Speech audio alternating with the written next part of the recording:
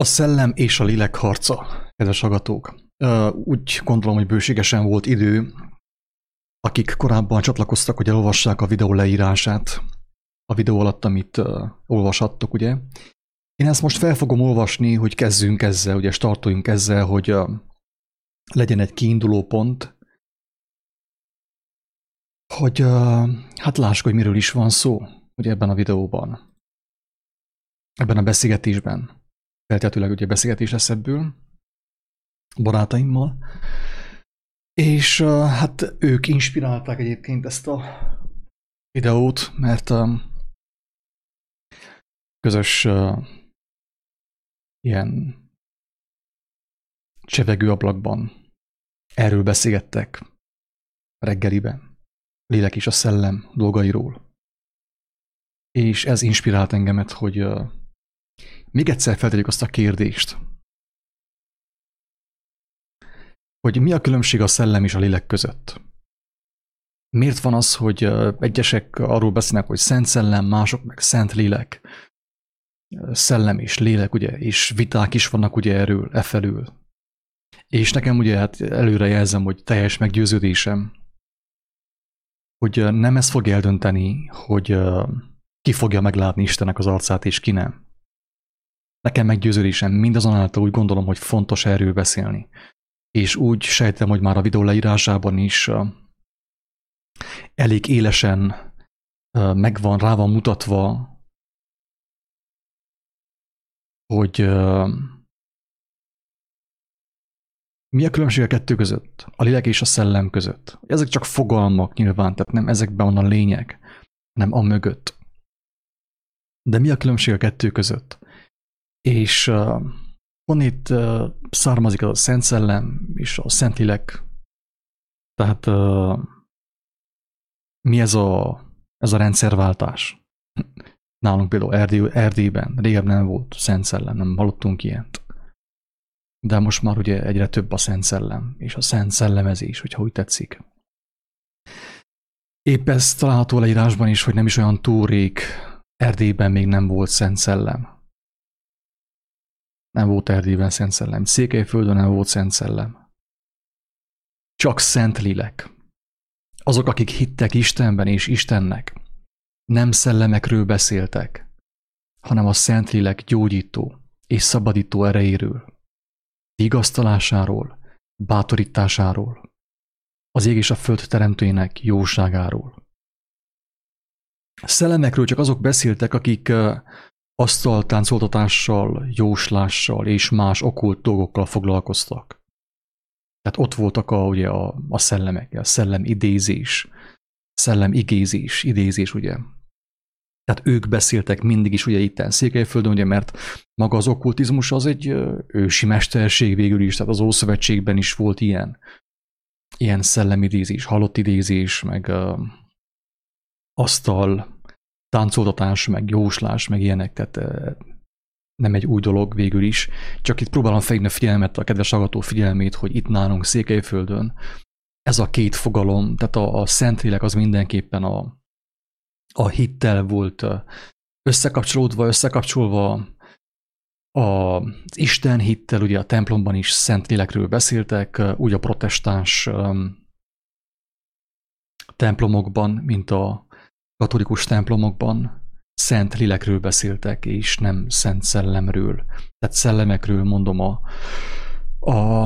az okkultizmusban, a székelyföldi ugye okkultizmusban, mert itt is van okkultizmus. Van egy külön bejegyzés erről egyébként a kiáltószón, hogy okkult iskolák és ilyen Székelyföldön valami ilyesmi a címe.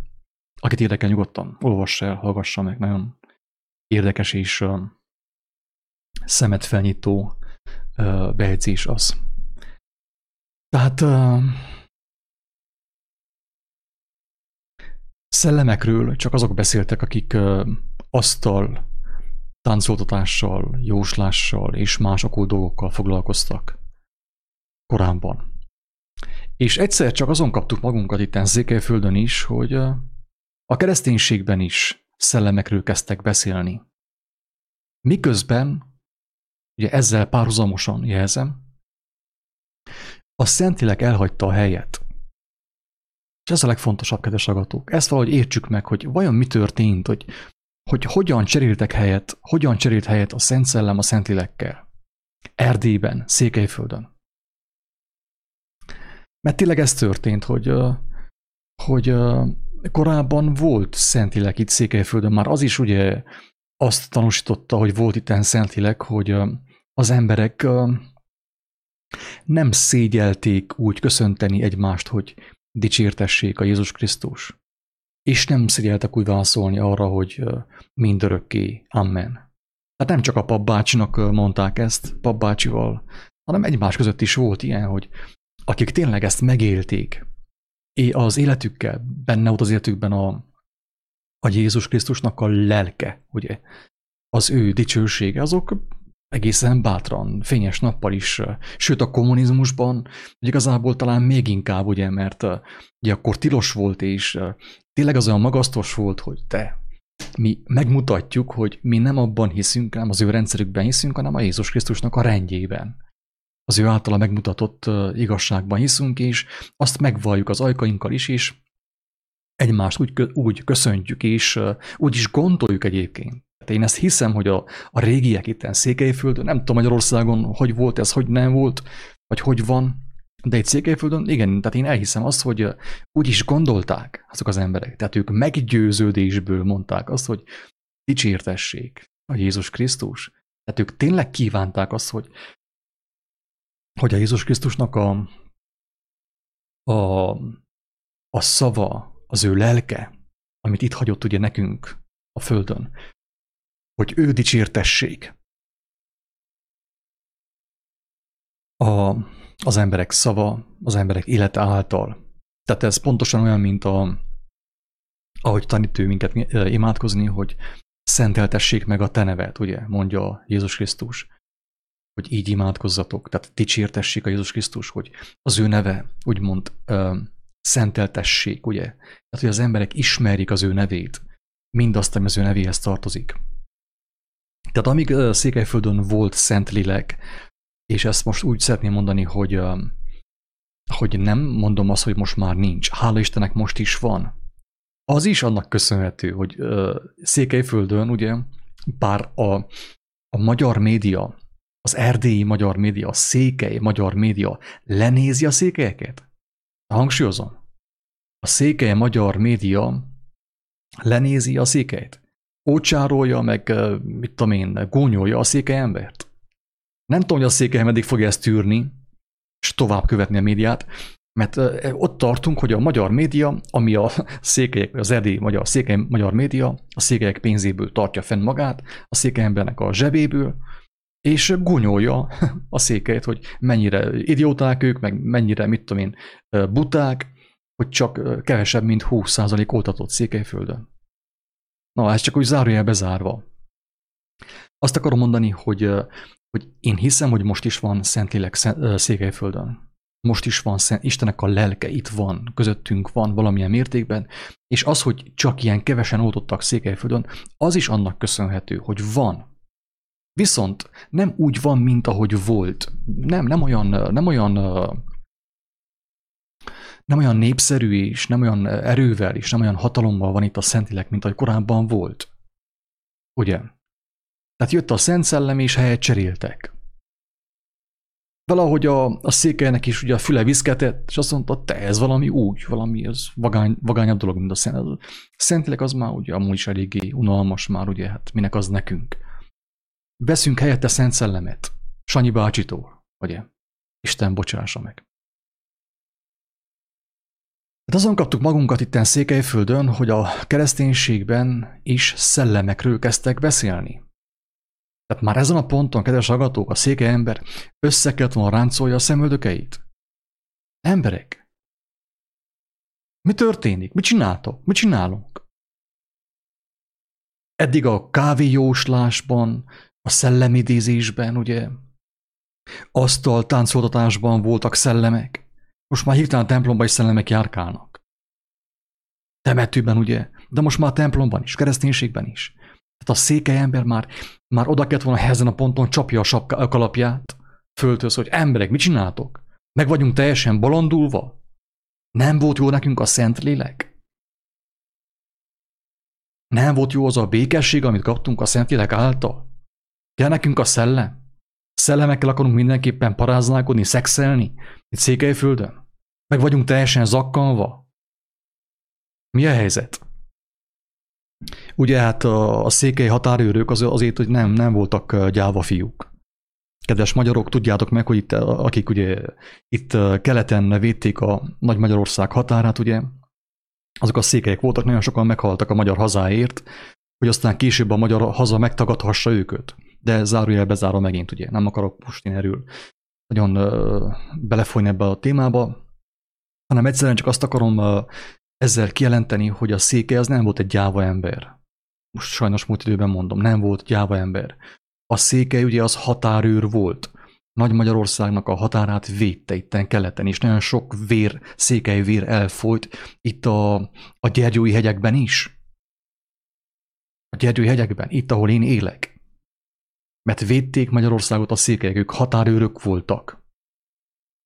Csak hirtelen megfeledkeztek a szerepükről valahogy. Így, ahogy úgy látszik, hogy a kényelemben jött a pénz, az euró, meg a dollár, meg a forint, meg minden, és a székely kezdte elfelejteni a valódi identitását, hogy ő határőr volt. Érthető?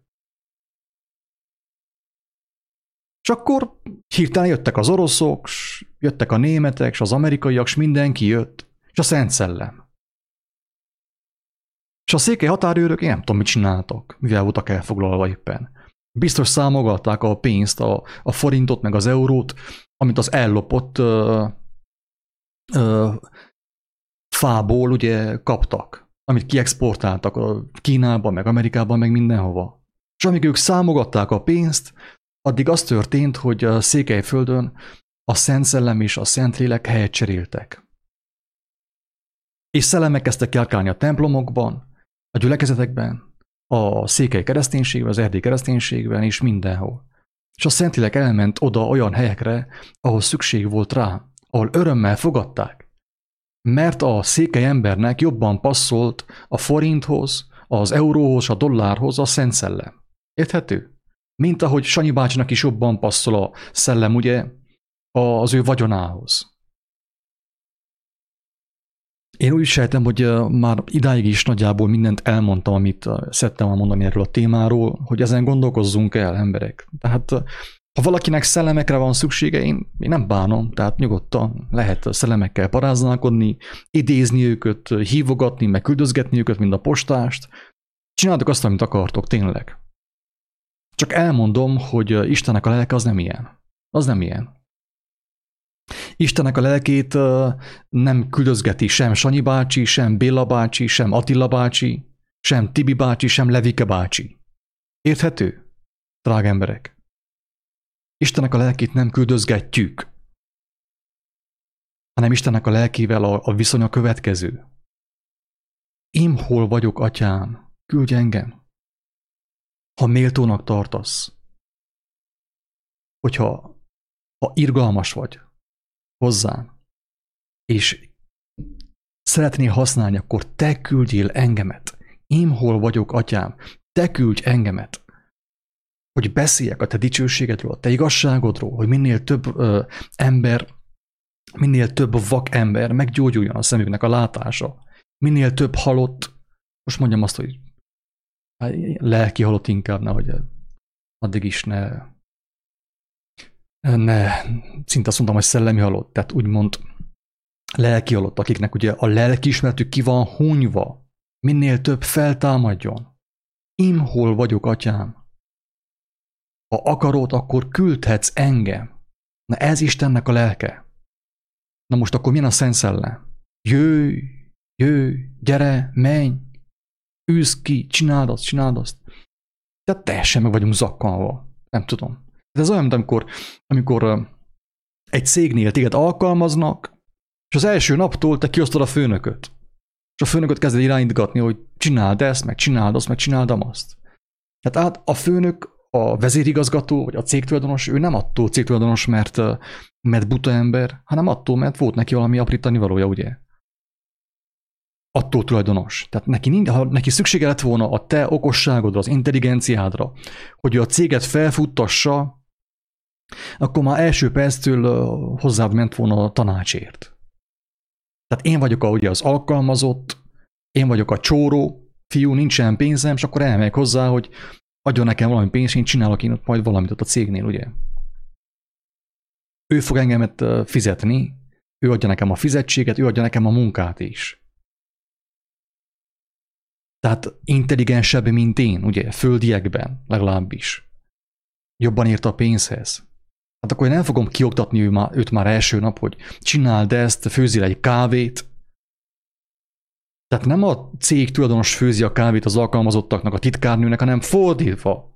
Érthető emberek? Mi történik a sátánista kereszténységben? Ezt én muszáj kimondjam, tehát hogyha valakinek sérti a fülét, kapcsolja ki ezt a videót, megkérem szépen. Kapcsolja ki ezt a videót most. Mert nem szabad én másképp beszéljek. A sátánista kereszténységben az történik, hogy küldözgetjük Istennek a lelkeit. Jöjj, menj, balra, jobbra, meg ilyenek. Persze nem Istennek a lelkét küldözgetjük, mert Isten nem engedte meg. Isten nekünk ezt nem engedte meg. És ezért adta, és ezért engedte, hogy akkor, ha mi már mindenképpen még Istent is akarjuk kontrollálni, még a mennyek országát mi akarjuk kontrollálni, irányítani lentről, felfelé, hát akkor szellemezzetek. És szépen így a szótár ugye megfordult. Tehát le lett cserélve a lélek szó a szellemre. És akkor itt ugye Sanyi bácsi megmutatta, hogy hogyan kell küldözgetni a Szent Szellemet.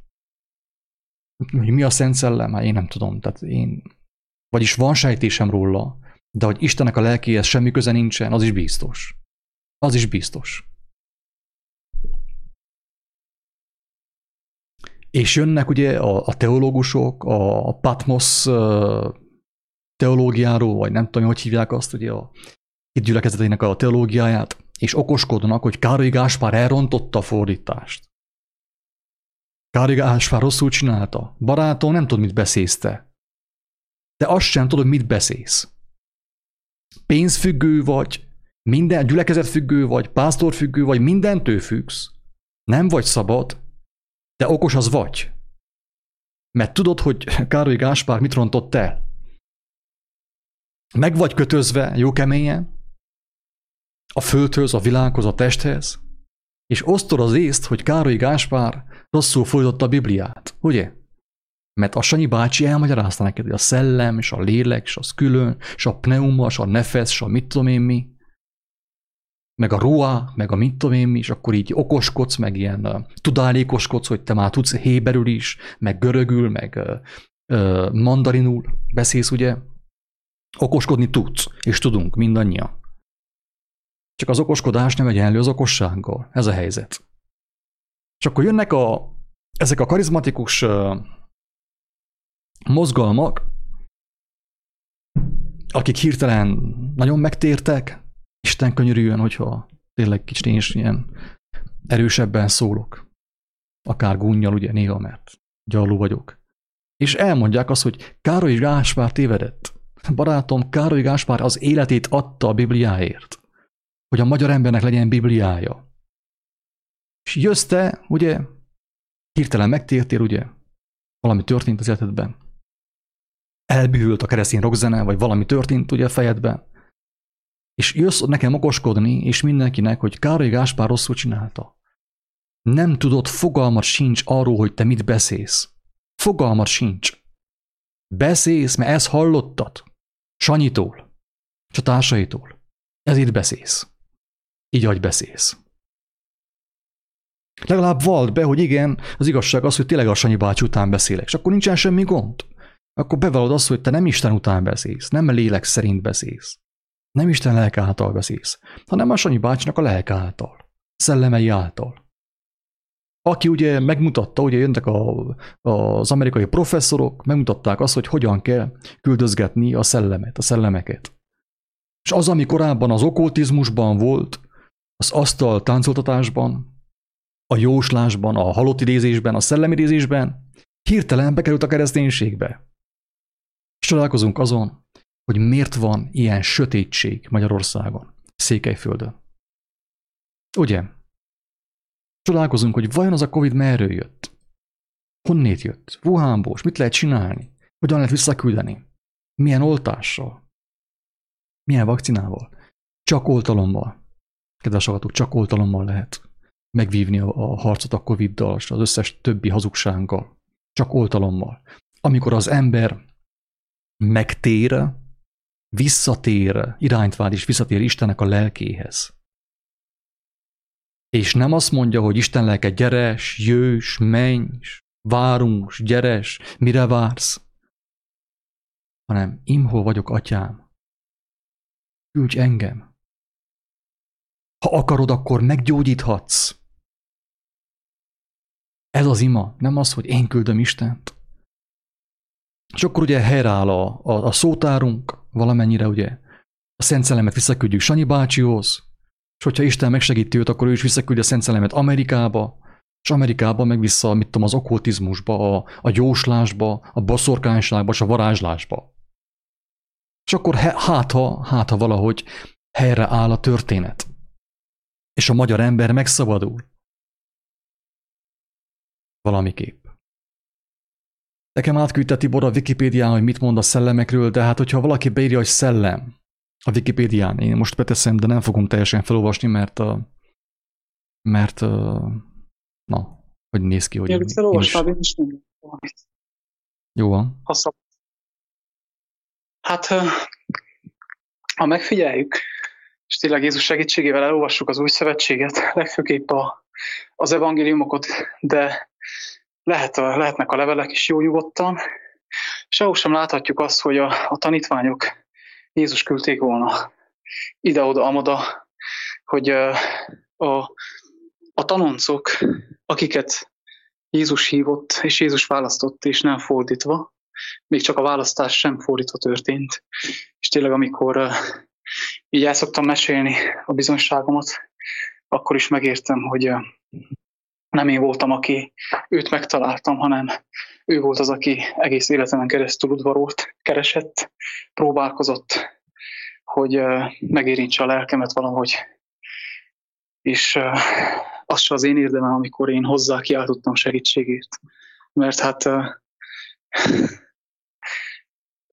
kiülteti el azt, hogy ő hozzá kiáltsak segítségért, ha nem ő a teremtő. Na mindegy. Lényeg az, hogy Jézus nem küldte egy tanítvány sem sehova, nem mondta meg, hogy mit csinálja, mikor csinálja, hogy csinálja, hogy kit töltsön be, kit ne töltsön be, hanem a tanítványok megtanulták, hogyan kell megüresíteni magunkat. Sőt, mi több, Jézus sem küldte az Isten lelkét sehova, hanem ő is megüresítette magát, és kereste az atyát jókora reggel, éjszaka, mindenkor, minden percben, hogy azt mondja, amit az atya szól. Tehát, hogyha Jézus nem azt mondaná, nem azt tanítaná, hogy én nem magamtól szóltam, hanem azt mondtam, amit az atyámtól hallottam, és azt cselekedtem, amit az atyámtól cselekedtem, akkor lenne még esély, hogy valahogy elhiggyem, hogy tényleg én küldöm az atyát ide-oda, hogy ezt csinál, azt csinálja. De még Jézus is, a Krisztus, ő sem ezt tette. Hát akkor, ha azt mondja, hogy nem nagyobb a szolga az uránál, mi módon akarok én nagyobb lenni, mi módon akarok én olyan tenni, amit még ő sem tett. Hogyha még valahol láttam volna, hogy Krisztus azt mondja, hogy atyám, csináld azt, atyám, csináld ezt.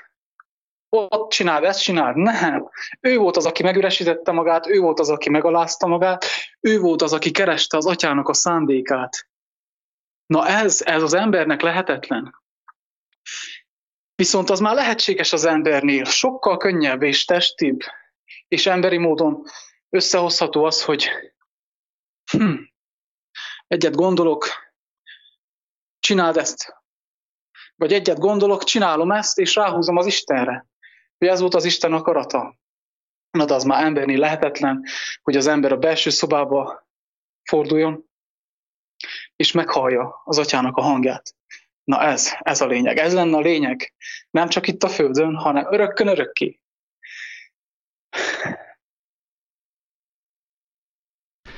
Úgy legyen. Úgy legyen. Nem tudom, hogy amúgy szégyen egyébként, hogy erről kell beszéljünk, szégyen ránk nézve, szégyen rátok nézve, szégyen mindenkire nézve, hogy ilyen elemi dolgokról kell beszéljünk. Hogy el kell azt mondjuk, hogy vegyétek már észre, hogy az, amit úgy hívunk, hogy kereszténység itten most napjainkban, és tudom, hogy hát, hogyha van kivétel, az úgy sem veszi magára. Hát én nem félek attól, hogy valakit megsértek, és valaki, mit tudom én, epilepsziás lesz a szavaim miatt. Én ettől nem félek. Mert akinek nem inge, az úgy sem veszi magára. És akinek inge, az vegyen magára, és gondolkozzon, amíg nem késő. Hogy a lelke megmeneküljön. Érthető? Ennyi. Tehát szomorú, hogy arról kell beszéljünk, ugye, ilyen elemi dolgokról, hogy ami történik a kereszténységben, az maga a sátánizmus. Teljesen hivatalos, legális, állam által finanszírozva, emberek által finanszírozva, mindenki finanszírozza, cégvezetők mindenki finanszírozza, szponzorizálják ugye a kereszténységnek nevezett sátánizmust. Mert mi a sátánizmus? Hát az, mert milyen a sátán? A sátán az olyan kontrollmániás, mint amilyen én is voltam. Amíg nem találkoztam Isten kegyelmével, ami még ott van bennem valamilyen mértékben. Isten kegyelmezzen nekem. Tehát mi az, hogy sátán, megtévesztés, antikrisztus? Hát a kontrollmánia. Amikor én akarom Istent köldözgetni. Amerika, televízió, filmek, ugye, a kontrollmánia, az ego, hogy pizzát rendelünk, minden, ki vagyunk szolgálva. Királyokká tettük magunkat. Amúgy Isten pont ezt akarta, ő pont azt akarta, hogy királyok legyünk. Hogy a király dicsőségét kapjuk meg. De ő azt mondta, hogy ezt csak úgy lehet elérni, hogyha tőle kapjuk ajándékba, ő tesz minket királyokká. Úgymond idézőjelben királyokká, gyermekekké. Tehát király olyan értelemben, hogy megvan neki mindene. Hát a gyermek, amikor megszületik, és az anyukája, meg az apukája ápolják őt. Mindenki őt szolgálja. Hát király, nem? A gyermek. És az igazság az, hogy király volt a gyermekkorunk néhány embernek, nem mindenkinek. Király volt az ő gyermekkora, ő volt a király. Volt étel az asztalon, volt ruha, volt minden, semmire nem volt gondja, ő volt a király. De mi másképp akarunk királyok lenni. Másképp. Megszerezzük egymással, versenyezzünk, egymást legyilkoljuk, egymást becsapjuk, egymást megtévesztjük a médiával, a Coviddal, mindennel, minden istentelenséggel. Hogy egymásnak az életéből, egymásnak a véréből legyünk királyok. Na ezt akarja az Antikrisztus. A sátán. És a nagy kereszténység. Ezt akarja. Kontrollmánia. Kontrollálok mindent. Ne. Isten és Krisztus nem ilyen királyságról beszéltek. És beszélnek most sem. Csak hogy tudjátok és tudjuk. Vegyük tudomásul. Kontrollmánia. Szégyen. Gyalázat. Erről kell beszéljünk a 21. századnak az elején, hogy Isten és az ember viszonya az nem olyan kell legyen, hogy én küldözgetem Istent, hanem az olyan kéne legyen, ahogy a mi atyánkban tanította Jézus. Legyen meg a te akaratod. Nem az, hogy legyen meg az én akaratom, gyógyítsd meg, csináld ezt, csináld azt.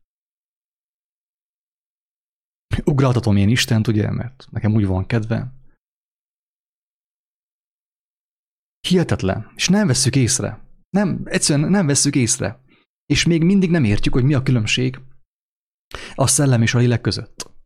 És hogy volt az, hogy amíg Székelyföldön szent lélek volt, addig az emberekben volt alázat, Istennel szemben, egymással szemben tisztelet és szeretet, segítőkészség, szolgálatkészség.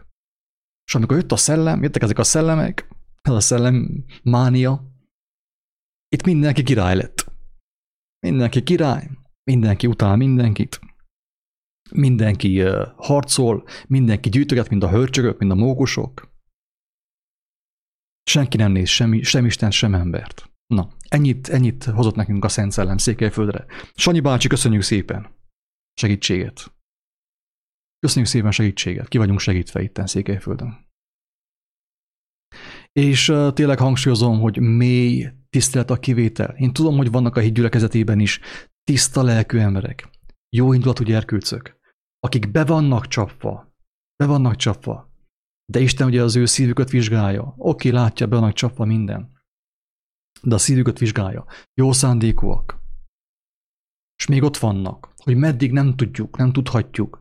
Isten azt javasolja nekik is, hogy fussatok ki, amíg nem késő. A szellemidézésből, a sátánizmusból. A hitgyűlés sátánizmusból. És mindenfajta sátánizmusból.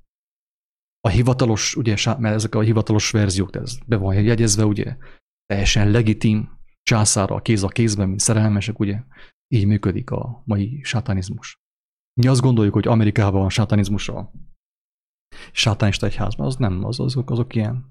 Nem azt mondom, hogy jó, amit csinálnak, teljesen biztosan nem jó, de ők inkább ilyen színészek, ilyen bohóckodnak.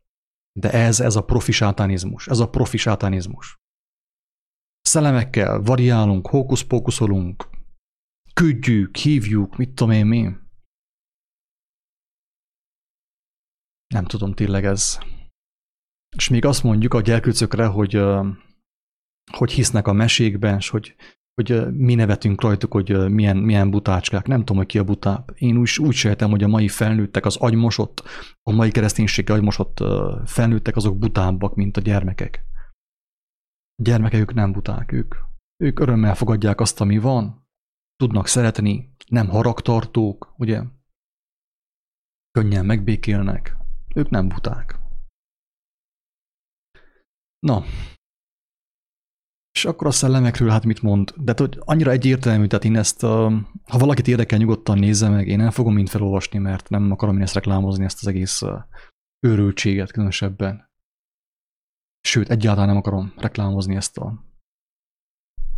Ugye, tehát már a Wikipédia is egyértelműen elmondja, hogy a szellem, ugye zárójel vallás.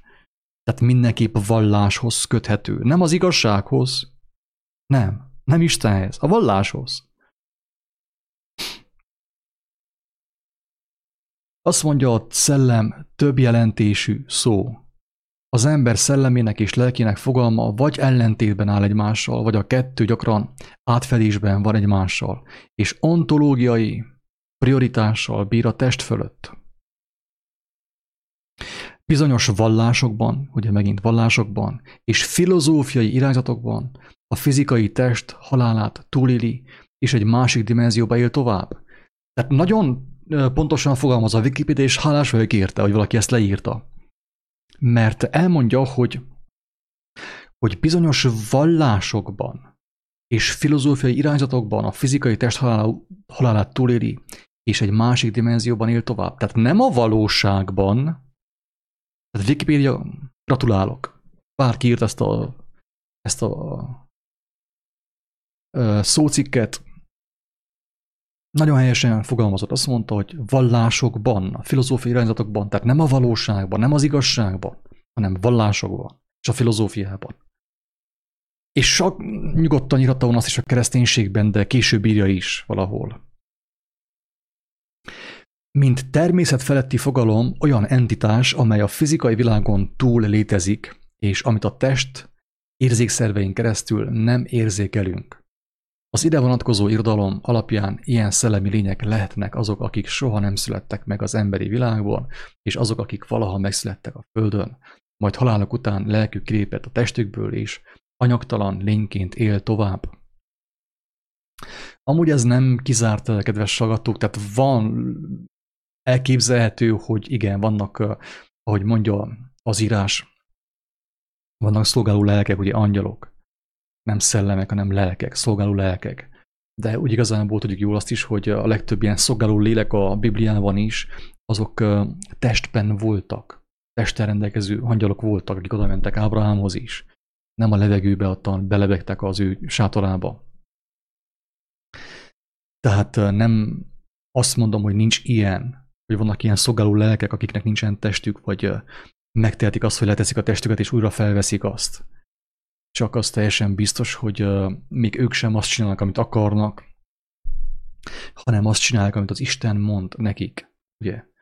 Akik ugye már meghaltak, azok nem csinálnak azt, ők sem, amit akarnak, hogy te futkorásznak, meg az embereket kísértik. Ilyen nincs, ez hazugság.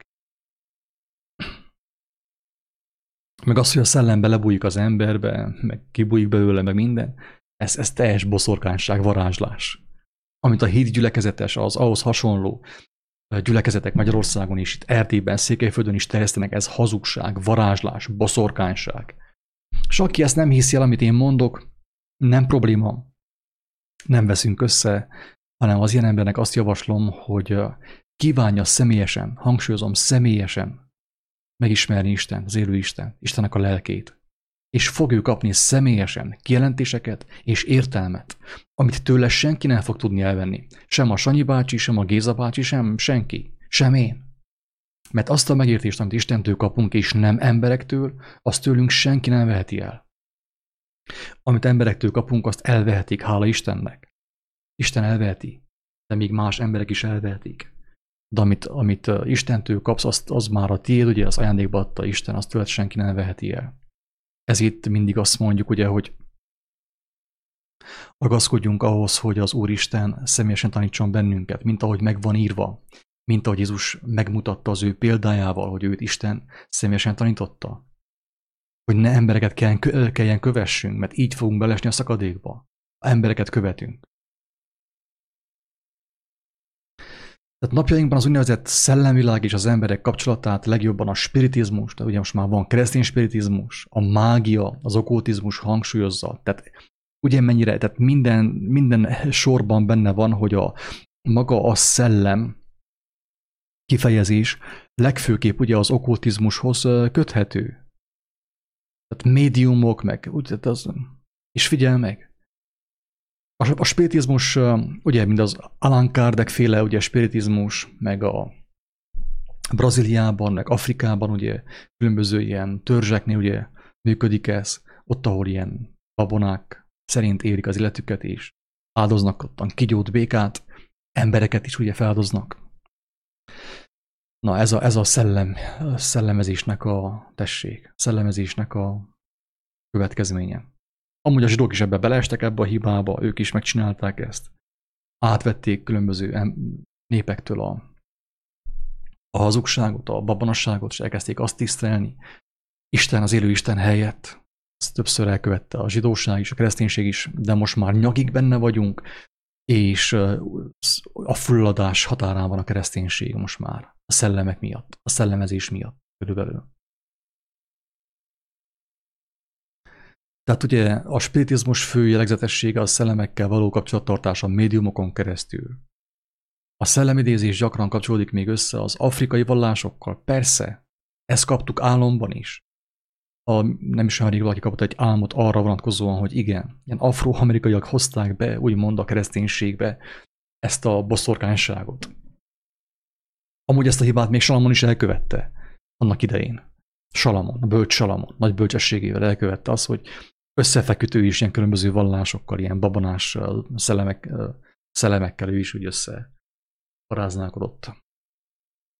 És ezt ő ugye, tehát akkor is megvolt a következménye, most is megvan a következménye. Figyelj meg! Afrikai vallások, afroamerikai vallások, voodoo, candomblé, umbanda, santeria, és továbbá egyes New Age csoportokkal is. Csak tiszta érdekességéppen, hogy előhozta ezt a szócikket is. A New Age az 1970-es években az Egyesült Államok beli Kalifornia államban létrejött utopisztikus mozgalom, a New Age egyfajta láthatatlan vallás, ugye, ami szépen beszivárgott a kereszténységben, amit a nem intézményesült, transzcendens világnézet, a vallás, a filozófia, az asztrológia és a tudomány sajátos összekeverése jellemez. Na. Nem tudom, tovább olvassam-e. Úgysem tudom, tehát én, amit most mondok, nem azért mondom, és amit mondunk, nem azért mondjuk, hogy mi tanítsunk valakit. Mi nem tudunk tanítani. Mi nem kaptunk arra elhívást, hogy tanítsunk embereket. Mi arra kaptunk elhívást, hogy bizonyságot tegyünk arról, amit mi megérthettünk Isten kegyelméből, amit láttunk, azt mondjuk. Amit tudunk, azt mondjuk, és amit láttunk, arról teszünk bizonyságot. Nem a könyvekből, meg a mesékből, hanem amit mi személyesen megkaptunk és megérettünk Isten kegyelme által. Azt elmondjuk, hogy az valakit inspirálhasson, és azáltal valaki Istenhez fordulhasson, hogy ő is kapjon személyesen kijelentéseket és tanítást Istentől, hogy ne kelljen belefolyjon a Németh Sándor vallásába és az ahhoz hasonló karizmatikus keresztény felekezetekbe, ahol a szellemeket küldözgetnek, meg idéznek, meg űznek, meg belemegy az emberekbe, meg kimegy az emberekbe, ez mind mese, ez Harry Potter kategória. Ez van. És még az sem tűnik fel, hogy érdekes módon az amerikai filmek ugyanolyan szellemekről beszélnek, szellemvilágról, mint a kereszténység. Hát akkor egyik fölösleges, nem? Most valljuk be őszintén. Tehát vagy a mai kereszténység fölösleges teljes mértékben, mert az, amit ottan tanulunk és amit ottan hallunk, az tökéletesen megegyezik az amerikai filmek által terjesztett dolgokkal, mesékkel, és ilyen voodoo, tudom én, szellemekkel, meg ilyen rajzfilmekkel, vagy pedig az amerikai filmipar, úgy általában a filmipar kéne megszüntetni teljes mértékben. Nincs értelme a kettő létezzen egymás mellett. De a kettő ugyanaz. És nem tűnik fel. Annyira meg vagyunk részegülve a hazugságtól, a keresztény hazugságtól, a karizmatikus keresztény hazugságtól, Németh Sanyi hazugságától, amit ugye behozott az Amerikából a barátai által, hogy nem tudunk kiózanodni. És amikor már valaki józanodna ki ebből a hazugságból, ebből az istentelenségből, ebből a boszorkányságból, akkorra már megint vasárnap van. Elmegy a gyülibe, és újból betöltődik a hazugsággal. És nem tud kiúzanodni. Ez olyan, mint amikor ugye, az ember, hogyha iszol, ugye, és másnapos vagy, eléggé fáj a fejed, meg minden bajod van, akkor ahhoz, hogy elmúljon az a fájdalom, még megiszol, mit tudom, egy 2-3 decit. És rá egy sört is, vagy 5-öt. Ennyi. Tehát ezért nem tudnak az emberek kiózanodni, mert nem hagyják abba tehát a gyülekezetbe járást. Nem mennek be a belső szobájukba. Nem kérik Istent, hogy személyesen hozzuk beszéljen. Tanítsa őket, mutassa meg nekik, hogy mi a különbség a kereszténység és Krisztus között. Most az így mondod, Attila, hogy már józanodtak volna ki, de már elérkezett megint a vasárnap, hogy újra beoltsák őket a hazugsággal, a hazugság igéjével. Nekem pont ez jött az adatot lélek által, hogy történhetett meg az, hogy az emberiséget, az egész bolygót rá tudták venni arra, hogy oltakozzanak, hogy magukba injekciót nyomassanak, hogy magukat rendszeresen oltsák, és sőt, mi több, elhitették velük, hogy erre szükség van, hogy ez létfontosság. Hogy tud ez megtörténni? Hát úgy, hogy korábban megelőzte azt, amit mondtál, hogy a hazugságok által rendszeresen oltakoztunk. A médián keresztül, a vallásokon keresztül, az iskolákon, egyetemeken keresztül. És annyira lesüllyedtünk a lelkünk, annyira ezáltal megöltük, ezek által az hazug információk által, hogy erre is képesek most már az emberek, hogy ilyen mélyre lesüllyedjenek. Tehát ez nem történhetett volna meg, hogyha ez nem előzi meg azok a dolgok, amikről beszélgetünk, hogy beoltottak a vallásokban, az iskolákban, egyetemeken, mindenhol. Tehát a lelket valahol el kellett ennyire pusztítsák, el kellett ennyire semmisítsék, hogy ilyen mélyre tudjon süllyedni az emberiség. Máskülönben nem tudták volna ezt megtenni, ezt a lépést, ezt a hatalmas lépést, ezt a mély lépést egyből. Muszáj volt lesüllyedni így fokozatosan.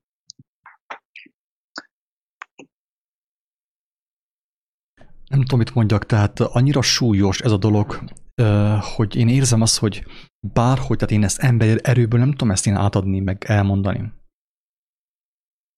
Tényleg csak azt tudom, hogy fohászkodom az élő Istenhez, hogy aki ezt hallja, azt kívánja tőle hallani. Mert így nem fogja megérteni általunk, az teljesen biztos. Senki. Maximum fellázadsz, hogy mit képzelek én magamról, meg mit tudom én, mit képzelünk magunkról, hogy ilyeneket mondunk. Mi nem képzelünk semmit magunkról. És hozzászólnék én is, hogyha jön egy gondolat, tehát ez ugye a lélek, az annyira személyesen jelenti ki az embernek az igazságot. Ugye pont ugye, ahogy Jézus elmondta nekünk, hogy mi arról teszünk tanúságot, amit láttunk és amit hallottunk. Ugye ez tényleg igazából nem tudja az ember emberi szavakkal elmondani, csak valamilyen, így mondom, szinten, és az, aki ezt megtapasztalja, és azt kívánom, hogy minden embertársam meg is tapasztalja ezt, de akkor már itt a szellemnek, tehát a szellemezésnek egy egészen más értelme lesz, mert az ember akkor már lélek által megérzi, hogy ez mekkora egy nagy megvezetés, ez a látványos szellemezés, mert ezek általában mind ilyen látványok, és ugye az Isten országa, ugye mondja Jézus, nem látható módon jön el az emberhez, hanem láthatatlan módon, ami bennünk történik meg, tehát benned van annyira mély, intim, személyes megélés, mondom még egyszer, ugye ismételve magam, hogy elég nehézkesen tudja az ember kifejezni, tényleg ezért kell fohászkodjon az ember, hogy adjon az Isten bölcsességet, hogy ki tudja fejezni azokat a megértéseket is, amiket mi is megkapunk személyesen. Tehát egyből fogja látni az ember, hogy mi a különbség a kettő között. Ugye mi is itt próbáljuk elmakogni, mert ezt tudnám én mondani legalábbis magamra, akinek nem ingyen ne vegye magára, mert kifejezhetetlen ez az intimitás, ez a tökéletes, hogy is mondjam, megértés, amikor a lélek benned kijelent mindent, minden igazságot is vezet, és szól, és hallod a hangját. Sem tudom, mit mondjak tényleg. Annyira érzem ennek a súlyát, hogy sírni tudnék, megmondom őszintén. Emberi lelkekről van szó,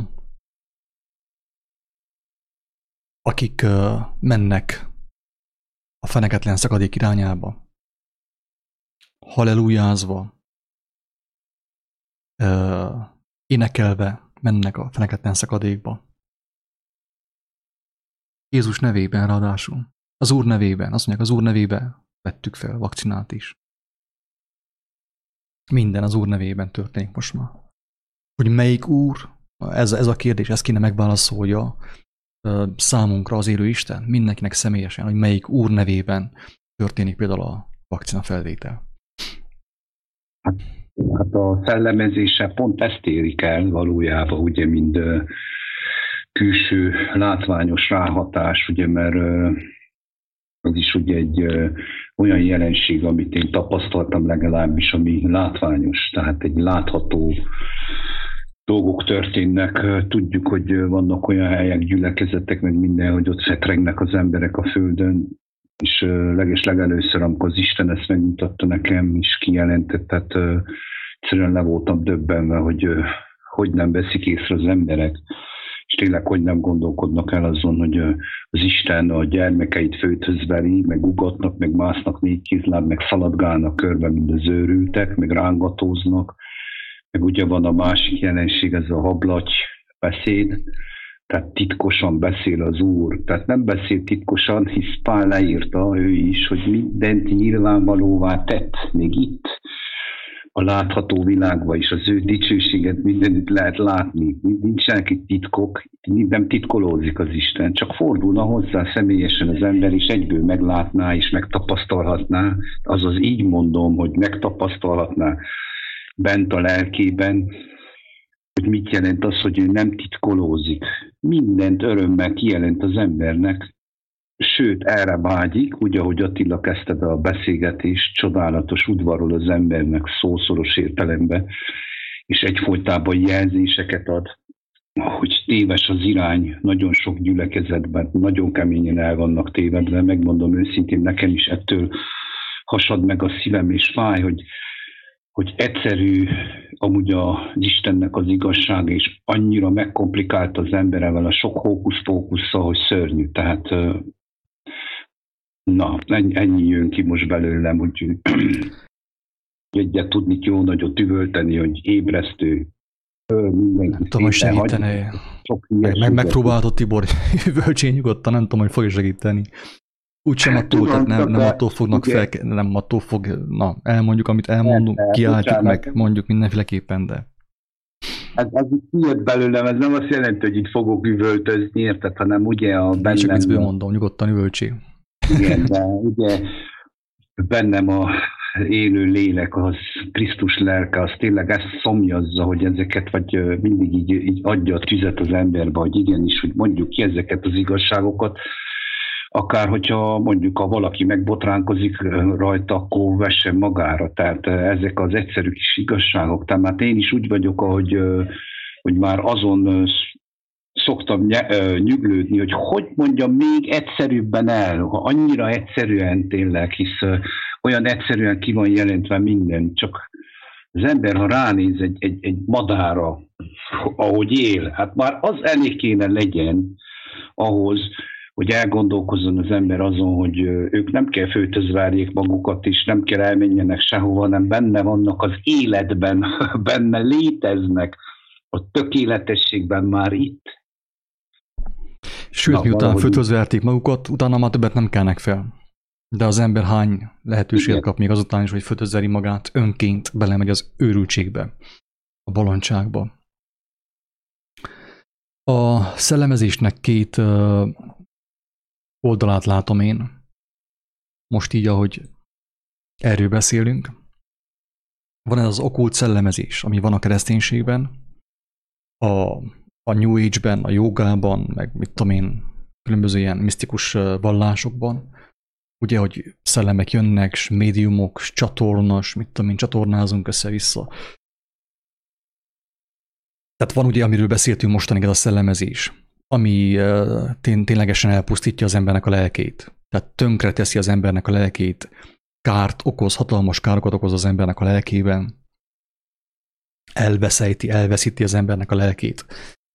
Van ez a szellemezés, és van a másik szellemezés, kedves hallgatók, amit szintén ismer mindenki. Mert a másik jelentés, most nem a Wikipédia szerint olvasom, most mondom, hanem amit ugye látunk mi, tehát Wikipédia nélkül is ezt nyugodtan, tehát el tudtuk volna mondani, mert ezt látjuk, tehát ez mindenhol jelen volt a világban mindig is, és most is jelen van, csak megmutattam, hogy a Wikipédia is ugye összeköti a szellemezést az okkultizmussal teljes mértékben. A másik szellemezés az, amikor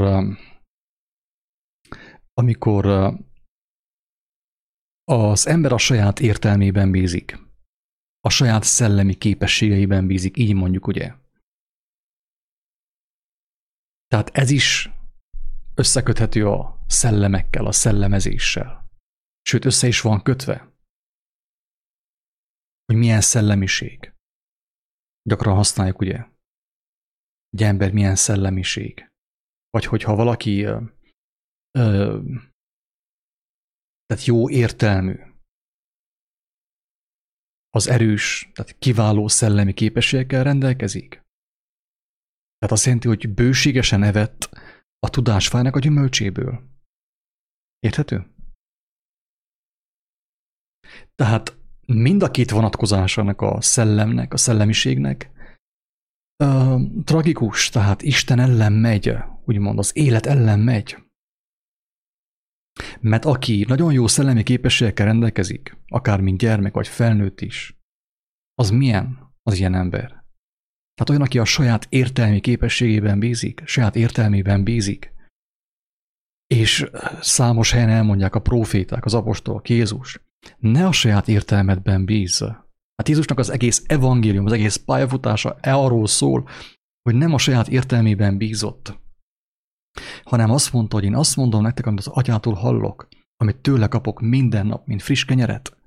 Ne a saját értelmedben, ne a saját szellemi képességeidben bízza.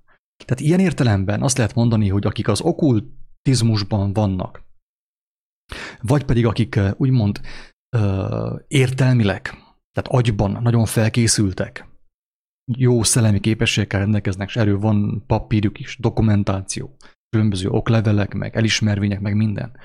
Ugyanaz a mese, sajnos. Látszólag más emberek, tehát próbálom fejni a figyelmet arra, hogy látszólag más Megyik ugye az ilyen vallásos, meg ilyen okkultista, meg mit tudom én mi, és a másik az ilyen, mondjuk az, hogy realisztikus. Realisztikus. Tehát ilyen tudálékos, tudós ember. De ugyanaz a mese. Emberi okoskodásban hisz. Az emberi agynak a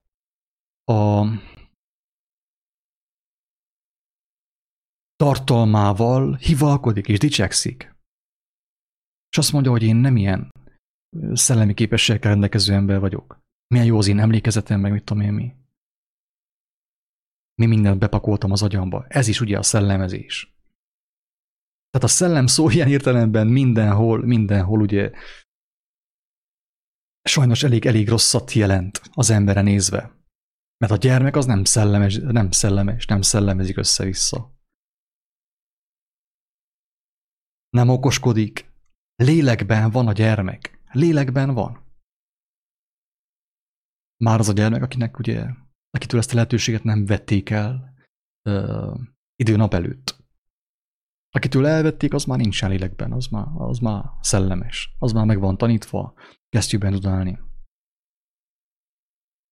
Annak már annyi. Megölték.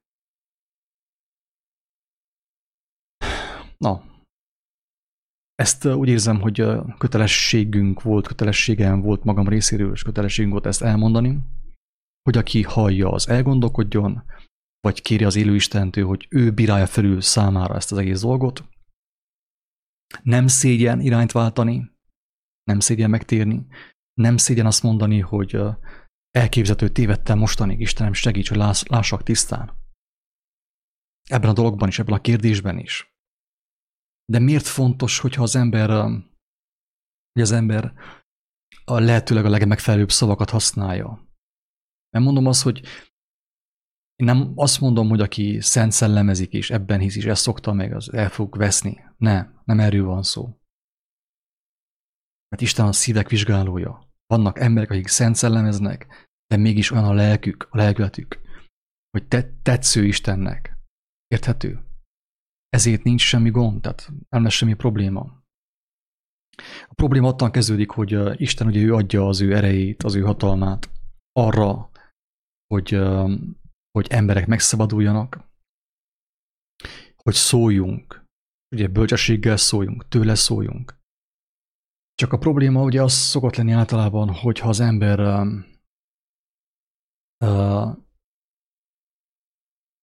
olyan terminusokat használ, olyan fogalmakat használ, amelyek például ugye inkább a New Age-ben, az ezotériában, akár a boszorkányságban, a szellemidézésben használatosak, amellé Isten nem nagyon kívánja adni az erejét.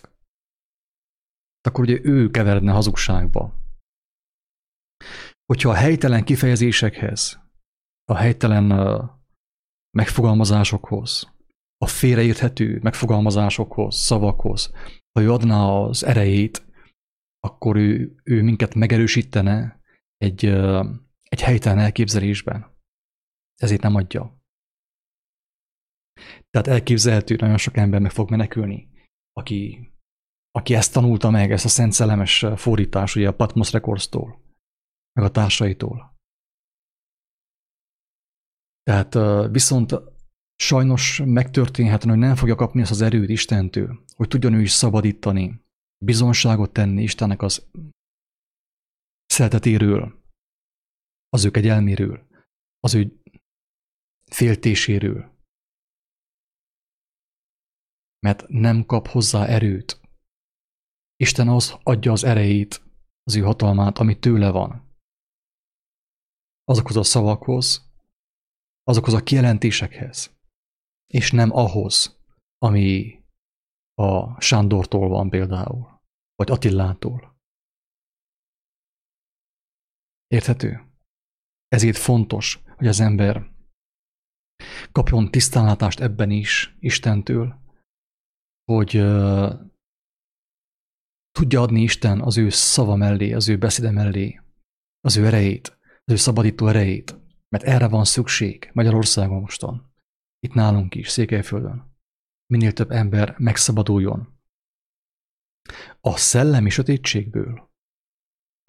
sötétségből átmenjen a lélek világosságába. Ez egy szellemi harc, igen. Nagyon sok szellemiség van. Millió szellemiség van, ami az embert szakadékba viszi. Viszont van egy lelkület, van egy lélek, Istennek a lelke, a Szentlélek mindenhol ott van, körülvesz bennünket, körülölel bennünket. Ő a törvény, ő a megtartó erő, minden, itt van körülöttünk, folyamatosan.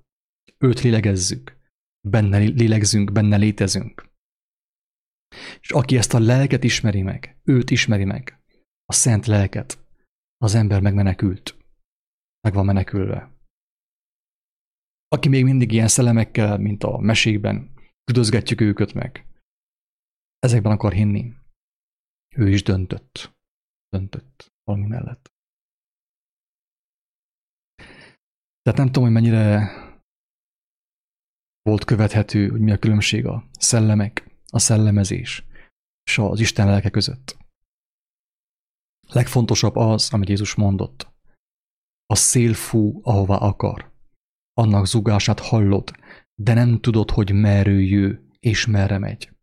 Ilyen mindenki, aki lélektől született.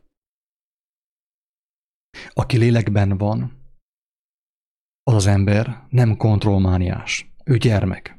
Őt a lélek irányítja. Istennek a lelke tudja őt használni. Nem okoskodik, nem agyból nyomja, hanem játékkal, lélekből, mint a szél játszik, ugye? Játszik. Lélekben van. A lélek irányítja őt. Istennek a tökéletes lelke. Aki a szellemekben hisz, ugye, ott jön vissza a kontrollmánia. A tudás fájából, a kontrollmánia. Hogy mi küldjük Istennek a lelkét. Üdözgetjük. Kiosszuk neki az észt, és a parancsokat, hogy mit hajtson végre Isten. Ez a szellem, ugye? És a másik viszont a lélek. Úgyhogy el lehet dönteni mindenkinek, hogy melyikhez szeretne tartozni, mit kíván. Akinek ez nem volt érthető, tényleg kérje Istentől. A Jakab apostol mondta, aki nem érti, nincsen bölcsessége, kérje Istentől, mert Isten ad mindenkinek ajándékba, örömmel. Az ő lelkéből, bőségesen. Szólnék egy szót, hogyha lehetne. Szevasz, Jocó, persze. Sziasztok!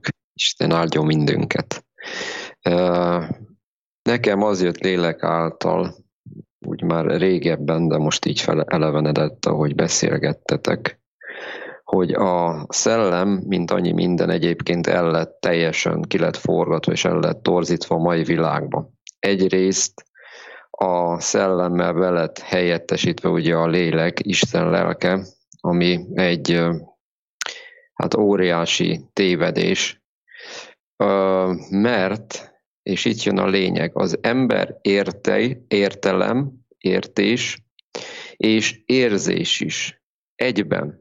Tehát a lélek által, Isten lelke által, amit mi értelemben, Isten lelke által megérteni vagyunk képesek, azt érezzük is. Tehát a valóság, a megértése valaminek az érzésben tudatosodik az emberi lényben, az emberi lélekben. És ezért van a létezés középpontjában a lélek tulajdonképpen, mint az élet és a lét és a létezés középpontja, amiből minden ered.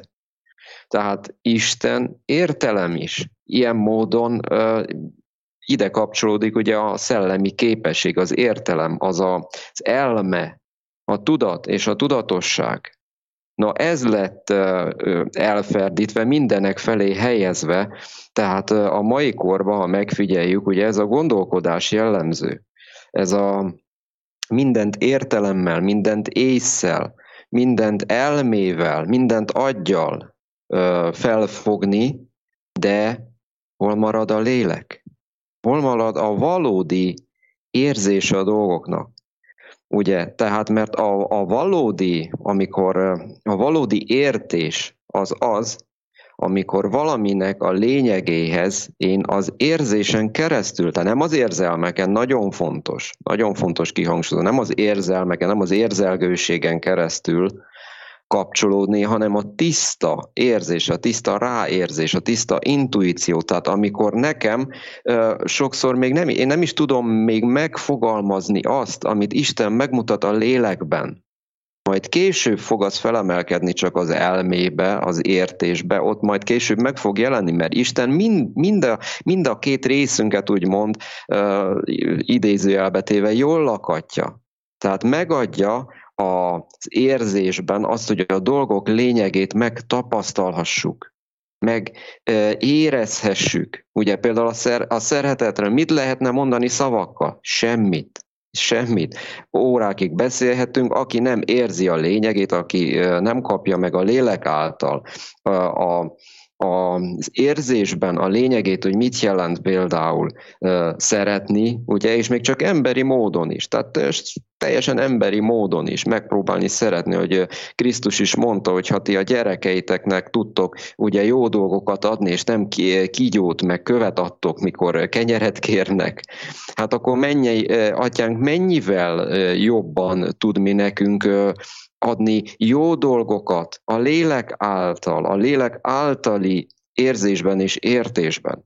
Tehát nem akarom nagyon ragozni, mert itt elmondtátok a lényeget, de ez a lényeg, hogy tulajdonképpen Istenben ugye értelem van, ő a tiszta értelem is maga, de ha mi Istenből nem vagyunk kíváncsiak, csak az értelmi dolgokra, csak az, ami a szellemi képességekhez kötődik, csak az, ami az értelemhez, ami az elméhez kötődik, ami ugye a fizikai szinten az emberi agyhoz és annak a működéséhez kötődik, akkor mi borzalmasan el leszünk tévedve, borzalmasan meg leszünk vezetve, mert elmarad a valódi lényeg, és ezért nem beszélt Krisztus ilyen félreérthetően. Ezért Jézus Krisztus nem ragozta itt túl a dolgokat, nem jött ő itt ilyen magas röptű dolgokkal, bár jöhetett volna, de tudta nagyon jól, hogy ennek nem lesz jó a következménye, és ezért ő az egész tanításában a lélekre, mint Isten lényegére, az életre fókuszált, és azért is jelentette ki, hogy én vagyok az út, az igazság és az élet, mert az élet az a lélek is, az, ami megelevenít. Tehát hiába okoskodok én reggeltől estig a dolgok természete felől, olvasom el az összes írást, fújom reggeltől estig kívülről a Bibliát, ez még csak ugye szellemben, tehát értelemben fog ott maradni. De nem fogom érteni. Hiába gondolom azt, hogy értem, hiába van értelmem, de mi a probléma? Amíg az értelmemet nem világítja meg a lélek, vagyis a szívnek a fénye, maga Isten, addig az én értelmem halott lesz. És amikor én lélekben kezdek járni, lélekben tanít engem az Isten, lélekben megvilágítja az ő fényével az én értelmemet is, akkor az ember elkezd Istenben harmonizálódni, elkezd egységbe kerülni a létezéssel, Istennel, mert akkor az értés és az érzés az Istenben egyé válik. És akkor nem lesz külön ilyen, hogy nem tudjuk, jaj, szellem most, vagy lélek, vagy most mi is van, vagy hogy is van, merre. Ugye, mert ebből vannak a problémák. Az elnevezésekből. És abból, hogy mi ebben a korban az értelmi képességeket fölé tettük mindennek. Tehát mi akarjuk megmondani lassan Istennek, hogy a világ milyen legyen. Mi akarjuk megmondani Isten lelkének, hogy ő milyen legyen. És ez súlyos tévedésekhez vezet. Ezért vagyunk ma ott, ahol vagyunk, és amiről ti is beszéltetek. Na, ezt szerettem volna még hozzáfűzni, nem a szent szellemezés védelmébe, egyáltalán nem, hanem csak annak a védelmében, hogy igenis az értelem is nagyon fontos Istenben, de ez lett a szent szellemezésbe jelen meglátás szerint tulajdonképpen kiforgatva, és ilyen módon a lélek felé helyezve úgy, hogy ezáltal a lélek valósága elfedésre és meghamisításra került. Amíg beszéltél, jött egy ilyen egyszerű, nagyon egyszerű, hát hogyha Isten egy, akkor ugye kívánjuk azt, hogy a mi szavunk, a mi igazságunk is legyen egyszerű, nem? Istenszerű. Egyszerű megközelítés az egész dolognak, hogy ahogy nehéz ezt szavakkal kifejezni. Annál is inkább ugye ez tényleg Istennek a dolgai, ezek nem férnek bele mi szavainkba. Bárhogy csürjük, bárhogy csavarjuk, úgy sem tudjuk ezt kifejezni. Ezt vagy lélekben érti valaki, lélekben befogadja, vagy pedig nem fog ez működni sehogy sem. Na de megpróbálom úgymond megvilágítani Isten kegyelméből azt, amit kaptam emberi szavakkal, gyarló emberi szavakkal, homályos tükörrel, mondjam azt. Tehát van egy ilyen, megint egy ilyen mantraszerűség, egy ilyen újabb szent háromság, amiben én személy szerint nem hiszek. Nem hiszek és nem is szívesen használom egyáltalán. Miért? Azért, mert azt látom, hogy ugyanaz van, megint New Age, kereszténység ugyanaz. Ez az úgynevezett test, lélek, szellem hármasság. Én ebben nem hiszek, hazugság. Számomra hazugság. Mindenki azt hisz, amit akar, mindazonáltal. Ti dolgotok, miben hisztek. Amikor Isten megteremtette az embert a teremtés könyvében, az első lapokon is, oldalakon, azt mondja, így lett az ember élő lélekké. Bele az orrába lehelt az életnek a lehelletét. Így lett az ember élő lélekké. Test és lélek. A harmadikot, ugye a Szent Háromságot, ugye a szellemet, azt ugye megint körülbelül a buddhizmusból hozták be, kereszténységben ugyanúgy elterjedt, tehát hiszik ezt a Szent Háromságot. De Jézus, tehát amúgy lehet, persze meg lehet magyarázni a szellemmel is ezt a dolgot, hogy igen, a szellemiség és a szellem, és amit tudom én mi, és az értelem és a társai, persze, meg lehet magyarázni a dolgot. De viszont itt, ahogy az előbb Jocó, te mondtad, hogy Jézus nem ok nélkül nem komplikált a dolgot, hanem fogalmazott egyszerűen. Tiszta lélek, tisztátalan lélek, punktum. Mert ugye lehetne mondani, hogy a léleknek a szellemisége teszi azt úgymond tisztátalanná, avagy tisztává. Lehetne így fogalmazni. És akkor igen, valóban van egy ilyen háromság, szent háromság. De mennyivel egyszerűbb, hogyha azt mondom, hogy ez a ruha nem tiszta. Tiszta, mint a patyolat. Szép, fehér, tiszta. És akkor megint nem adok okot az újabb félreértésekre, az okoskodásra. Hanem azt mondom, hogy ez a ruha tiszta, mint a patyolat. Azt mondta az Úr Jézus, hogy ad nekünk tiszta ruhát, fehér ruhát. Kell vagy nem kell? Igen, Uram, adjad nekem. Mezítelennek, nyomorultnak. Ugye? És akkor odaadja. És hogy megértsük, hogy tisztábban lássuk, ugye, hogy mi történik.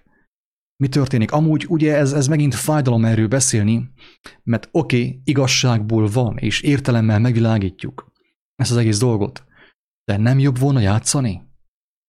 Mint értelemmel ottan kungfozni, meg birkózni a levegőben? Jobb volna szerintem játszani, táncolni is. Ennél minden jobb volna, amit mi mostan cselekszünk. Noha erre hatalmas szükség van a mai világban. Tehát ha szellemekről beszélünk, egészen pontosan szellemiségről beszélünk, szellemi képességről beszélünk, akkor ezt hogy látom én? Hogy láthattam meg most Isten kegyelméből? A szellem, a szellemi képesség, az értelem is, az is Istentől van. Az, hogy nekem van értelmem, az én fejemben, az agyamban van valami értelem, az is Istentől van. Az, hogy látok bizonyos dolgokat, és értelemmel meg tudom fogalmazni, például most erről tudok beszélni, ez is Istentől van. Ugye ez a szellemiség, hogyha úgy tetszik, Istentől van. De mégis káros. Mégis káros ez nekem. Hatalmas kár. Mert elveszi tőlem a játék örömét. Elveszi tőlem a játék örömét. És nem jó. Szükséges most, nekem szükséges, és szükséges annak is, aki ezt hallja. De nem jó. Fájdalom a lelkemnek. Fájdalom az én lelkemnek. Tehát a szellemiség, a szellemi képesség, az még mindig a tudás fája. Az, amit én gyűjtöttem Istentől, gyűjtögettem kosárba, mint a hörcsök, mint a mókus. Kinek van szellemisége? Kinek van jó szellemi képessége, jó tárháza, jó agya? Hát a mókusnak, a hangyának, és a hörcsögnek. az elbukott embernek, aki azt hiszi, hogy a tudás fája által élni fog. A tudás fájának a tudása az is Istentől van. De a lelkülete az nem Istentől van. Mert Isten nem azt akarta, hogy mi birtokoljuk azt, ami tőle van, hanem azt akarta, hogy örüljünk mi annak. Fogadjuk, élvezzük, legyünk benne. Ne akarjuk tokolni, az agyunkba betokolni. Ne akarjunk szellemezni. Ne vágyjunk nagyon jó szellemi képességekre. Vágyjunk inkább arra, hogy legyünk gyermekek. Mert ha gyermekek vagyunk, akkor mindenünk megvan. Hogyha jó szellemi képességekkel rendelkezünk, koldusok vagyunk, nyomorultak, szerencsétlenek, mert csak annyink van, amit megláttunk Istenből. Csak annyink van.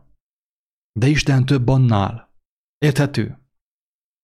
Ezért nyomorult a tudós, a fizikus, a kémikus, a természettudós, mindenféle tudós, okoskodó, nyomorúságos, szenvedő lélek.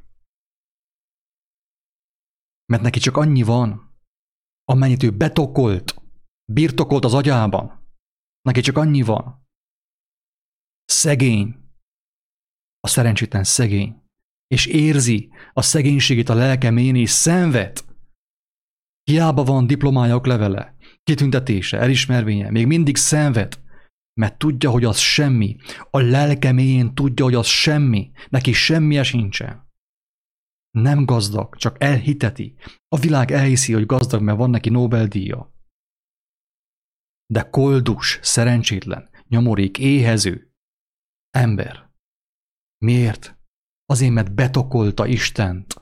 Istennek egy parányi részét betokolta, és ő azzal azonosítja magát. Tessék, kell neked még szellemiség? Ha kell, akkor nyugodtan lehet tokolni tovább. De ha nyomorék leszel, lelki nyomorék leszel, akkor emlékezz ezekre a szavakra, hogy miért vagy te lelki nyomorék. Ezért. Mert te szellemben akartál növekedni. Hogy az agyad nőjön. Növekedjen az agyad. És ezért az evangélium óriási botrány. Pofátlanul nagy botrány az evangélium. Az elbukott ember számára. Pofátlanul nagy botrány. Mert a latora kereszten nem gyűjtögetett semmit. Semmit. Biblia nuku, teológia nuku, semmi. Vallás nuku, könyvek, kereszténykönyvek nuku, semmi. Semmilyen nem volt. Hát akkor hogy látta meg Isten országát? Valami nem stimmel. Mekkora botrány. Mekkora botrány Pál apostol neked Pál apostol. És mindenkinek, hogy mekkora botrány. Akkor azt a botrányt Pál apostol megértette és megismerte, azt mondta, emberek, mindent, ami volt nekem, értelmi képesség, szellemi képesség, gazdagság, mindent kárnak és szemétnek ítélek a Krisztus ismeretéért, hogy az Atya gyermeke lehessek Krisztusban, a gyermeki lelkület által. Kár és szemét, a betűk, a szavak, amiket leírtam, amit gyűjtögettem, felraktam a kiáltószóra, YouTube-ra, és mindenhova, kár és szemét minden. A Krisztus ismerete mellett. De a Krisztusnak az ismerete az már nem szellemi képesség, hello, hogy senki ne dicsekedjen, hogy ne dicsekedjen ő előtte egy test sem. Nem szellemi képesség. A Krisztus ismerete. Nem teológia, nem Patmos Records, sem katolikus, sem református teológia, nem. Ez mind halál, amellett minden halál, minden. Mert csak a gyermek örökölheti Isten országát. A gyermek, aki nem akar tokolni, tökölni, stokolni, birtokolni. Csak ő örökölheti a mennyek országát, a gyermek. És most a gyermek az milyen? A gyermek az olyan, úgy lehet elképzelni a gyermeket, mint egy olyan tudós, aki megismert mindent Istenből. Istennek a teljes tudomány és bölcsesség az ő fejében van. Na ez a gyermek. És próbálj meg elképzelni azt, hogy Istennek a teljes dicsősége benne van 8 milliárd emberben. Próbálj meg ezt elképzelni. És hogyha egy ember, a 8 milliárd embernek az agyát kiszívhatná, annak a tartalmát is berakatná a saját agyába, akkor az övé lenne minden, ami Isten. Jelképesen így lehetne elképzelni ezt. De a gyermeknek miért van meg minden tudása? Minden ismerete mindenről. A gyermek mindent tud. Mindent. Ő nem tud nem tudni. A gyermek nem tud nem tudni. Azért, mert nem tokolt. Nem az agyában tárolja Istent, hanem Istent engedi, hogy az ő helyén legyen. Viszont a gyermeknek teljes, maximális hozzáférése van Isten tárházához, az ő szellemiségéhez, ha így tetszik, ugye? Tehát minden, ami van Istenben, ami benne létezik, az mind a gyermeké. És minden momentumban azt kapja, amire éppen szüksége van. És nem kell tokoljon semmit, nem kell gyűjtögessen, mint a hörcsög. Ez a tudásfája még mindig, amikor az ember gyűjtöget, Bibliából bárhonnét gyűjtöget, ez még mindig zabálja a tudásfájának a gyümölcsét. És már haldoklik a szerencsétlen. És nem érti, hogy miért haldoklik. Pedig olvassa a Bibliát a szerencsétlen minden nap, de mégis haldoklik. Miért haldoklik? Azért, mert még mindig lop. A tolvaj üzemmódban van. Ki akarja rabolni Isten országát? Be akarja gyömöszölni Isten országát az ő agyába. Nem érti, hogy a Biblia is arról szól, hogy megmutassa, hogy hogyan lehetne gyermek, Isten gyermeke. Hogy elengedje a kontrollmániát. A kontrollmániát. A zabálási mániát. Hogy gyűjtögessen az ő agyába. Hogy azt higgye, hogy ő attól valaki. Nem. Minél többet gyűjtesz az agyadba, annál szerencsétlenebb vagy, koldusabb vagy. Koldus vagy, szerencsétlen. És rothatsz, öregedsz, büdösödsz, és rothatsz. Tudásfájának a gyümölcse megrohasztott téged, engemet is, mindannyiunkat. Ezért kínálja Jézus számunkra az újjászületést. Nem kell semmi gond, én felkínálom számotokra. Itt van, itt a lehetőség. Ettől a momentumtól, ha kéred, gyermek lehetsz. Kérd az élő Istent, kérd Krisztust, mert ő kapta meg a hatalmat. Erre. Odaadja neked, gyermek lehetsz. De akkor már nem fogsz tokolni semmit. Hanem örömmel kapod folyton Istentől azt, amire szükséged van. És örömmel elfelejtesz mindent, amit tegnap kaptál Istentől, elfelejted. Mert az fölösleges teher. Az a tegnapra volt, nem mára. Máma az már száraz kenyér. Penészes. És nem olyan finom. Mindennapi kenyerünket add meg nekünk holnap. Ezt mondta Jézus? Nem.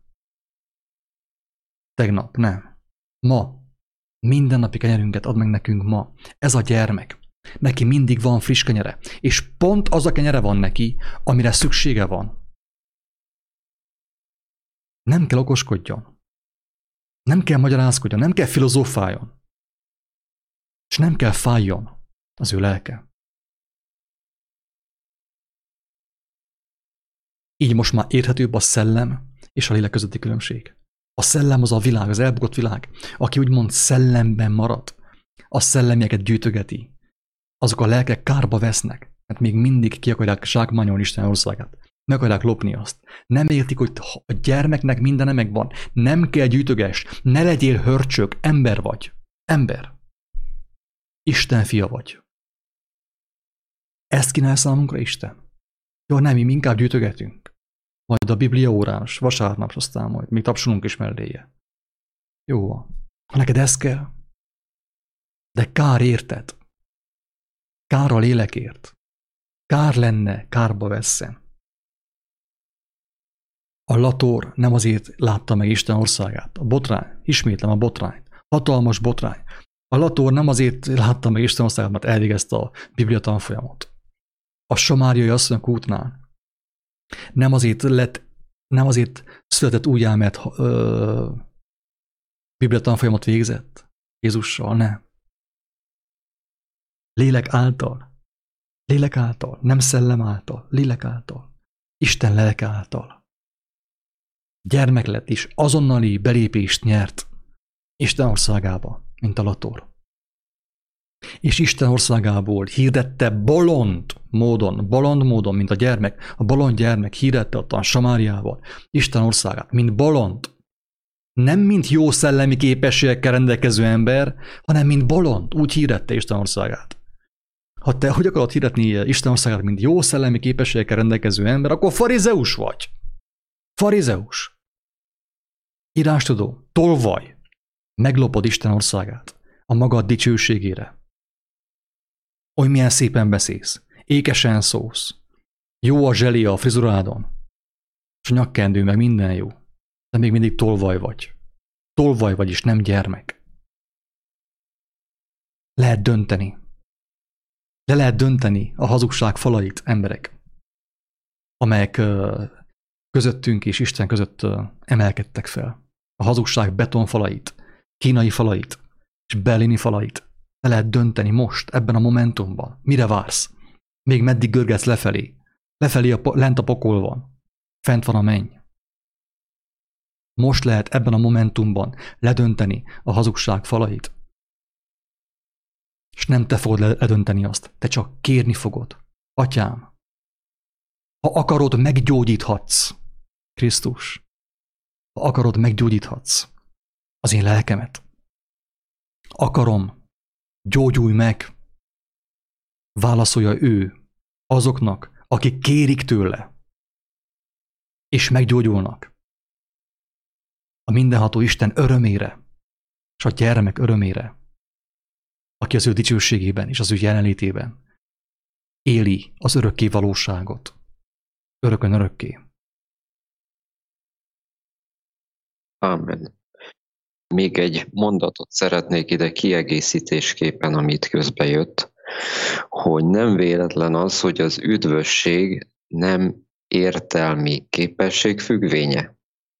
Lefordítom akkor ezt még egyszerűbbre, hogy Jézus Krisztus nem a mi emberi okosságunkat tette feltételébe az üdvösségnek, hanem a mi szívünk tartalmát.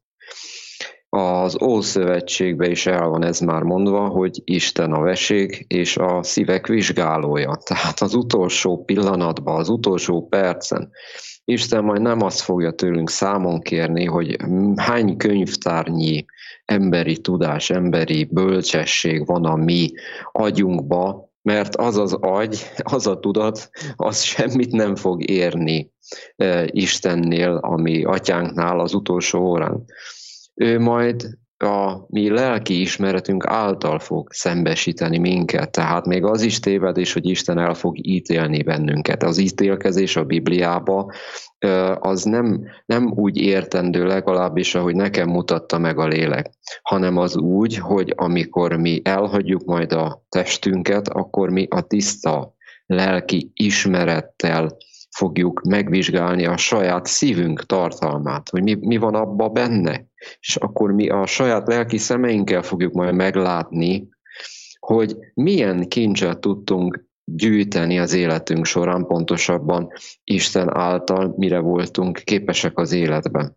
És ebben nem lesz jelentősége annak, hogy ismerjük-e az írásokat, hogy atomfizikusok voltunk-e, vagy csak utcaseprők, hanem hogy milyen lélekkel, milyen szívvel éltük az életünket, hogy cselekedtük-e azt a lelkületet, éltünk-e azt szerint a lelkület szerint, úgy lélekből, ahogy a mi mesterünk Jézus Krisztus mutatta nekünk az ő élete példájával, vagy pedig csak emberi módon, emberi szempontok szerint saját magunknak gyűjtögetve, saját magunkat mások fölé helyezve, másokat eltaposva, és így tovább éltük az életünket. Tehát ezért nagyon fontos, mert a mai világban túl van hangsúlyozva az értelem, minden fölé van helyezve, miközben rothad a lelkünk, miközben kárhozatba megy a lelkünk, és miért kárhozik el a lelkünk? Azért kárhozik el, mert a sok hamis tudás, a sok illúziója az emberi bölcsességnek elnyomja a lélek fényét, elhallgattatja a lélek kiáltását bennünk, és boldogok azok az emberek, akikben nincs elhallgattatva még a lélek kiáltása, akiknek még fáj, hogy mi van körülöttünk, vagy fáj, hogy mi van bennünk, amikor meglátjuk, mert azoknak még élő lélek van. Azok maguk még az élő lélek, és Krisztus szava által, a lélek által esélyük van a valódi újjászületésre és a bejutásra mennyek országába. De ez csak Istennek lehetséges, mert embernek nem, de Istennek igen, és ezért fontos nagyon, hogy a lélekre tegyük a hangsúlyt, hogy a lélekre fókuszáljunk, és Krisztus tanításából a lélek által megérthessük az ő kinyilatkoztatásától, hogy mit is jelent maga a lélek, és mit jelent az, hogy lélekben létezni, gyermekké válni újra, és hogy a valódi bölcsesség, ami mérhetetlenül több, mint a tudás, vagy bármilyen emberi intelligencia, az magában a gyermekségben van, és van mindaddig rejtve, ameddig vissza nem tudunk Isten kegyelméből térni a mi saját gyermekségünkhez, az a gyermeki lelkülethez, az a tisztasághoz, amelyet egykoron kisgyermekként mindnyájan birtokoltunk, csak azt hittük, hogy mi nagyon okos és nagyon tudós felnőttekké kell váljunk ahhoz, hogy valaki lehessünk, hogy megismerhessük Istent, ahhoz nagyon sok tudásra, nagyon sok emberi bölcsességre, erőlködésre van szükségünk, holott pontosan az lesz majd a boldog ember, akinek Isten megmutatja, hogy ez nem más, mint egy hatalmas tévhit, ami miatt vakvezet világtalan módjára gödörbe esünk, és ez mindnyájunkkal megtörtént, az én életemben is megtörtént ez a gödörbeesés, mert én is sokáig gondoltam azt, hogy nagyon sok tudásra van, emberi módszerre szükség ahhoz, hogy mi beléphessünk a mennyek országába, hogy mi megláthassuk a mennyek országát, és áldom a mi mennyei atyánkat, hogy megmutatta nekem, hogy ez egy hatalmas tévedés volt, hogy az én összegyűjtött kincseim, legyenek azok bármilyenek, tartalmazzanak azok bármennyi tényleges isteni igazságot is önmagukban, tehát csak az értelem által soha nem fognak engem bebocsátani, soha nem fogok általuk bebocsáttatást nyerni a mennyek országába. És ez nagyon jó, hogy így van, mert képzeljétek el, ha nem így lenne, milyen lenne az a mennyek országa, amiben az okoskodó emberi elmék gyülekezete osztaná az észt egymásnak, és nem a szelíd és az alázatos szív, az egymás iránti szeretet vagy odaadás lenne a létezésnek a mércéje és az értelme. Mert én nem szeretnék olyan mennyek országába bejutni. Én akkor inkább szeretnék tényleg elmenni a pokolba, mert valószínű akkor a pokol lenne az a hely, ahol az Isten szerető emberek gyűlnének össze. Ha ilyen lenne a mennyország, amilyennek az emberi elménk elképzeli.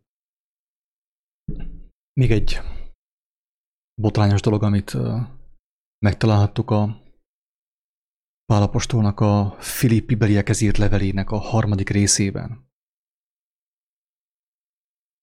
Amikor azt mondja, hogy mert mi vagyunk a körülmetélkedés, akik lélekben szolgálunk az Istennek, és a Krisztus Jézusban dicsekedünk, és nem a testben bizakodunk. Jól lehet, én nékem van bizakodásom test szerint is.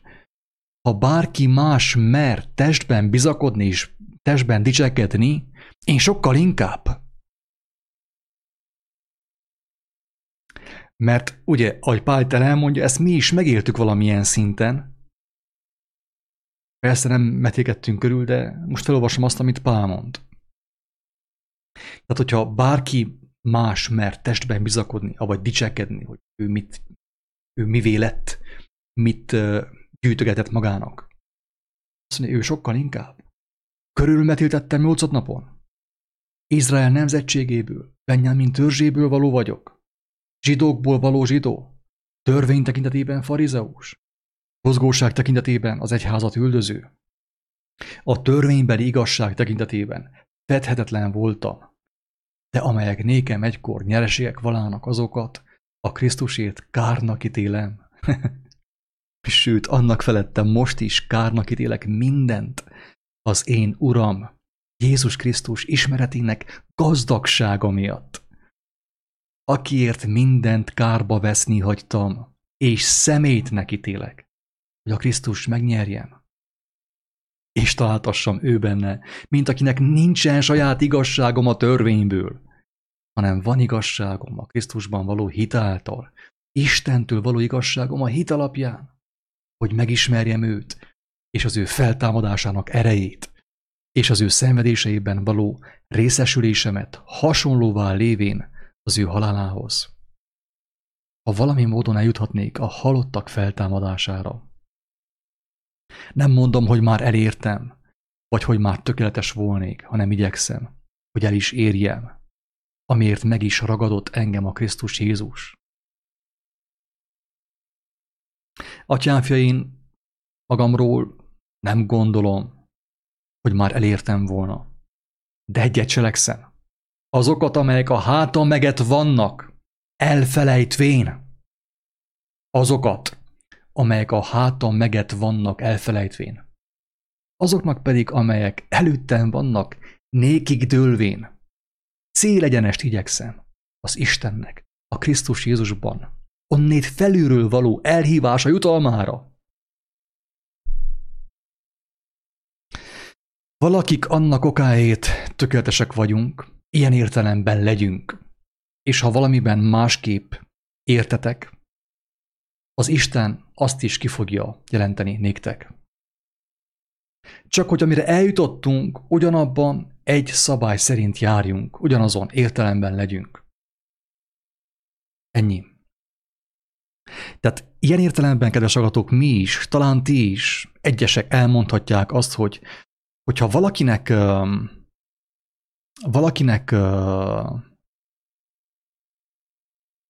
van oka a dicsekvésre, arra, hogy dicsekedjen, hát akkor lehet, hogy nekem sokkal inkább. Isten tudja, nem tudom. Mert hogyha valaki hörcsög volt ezen a világon, én hörcsög voltam. Gyűjtögettem mindenhonnét. Filozófiát, tanokat, kijelentéseket, könyveket, bölcsmondásokat. Van, amivel dicsekedjek.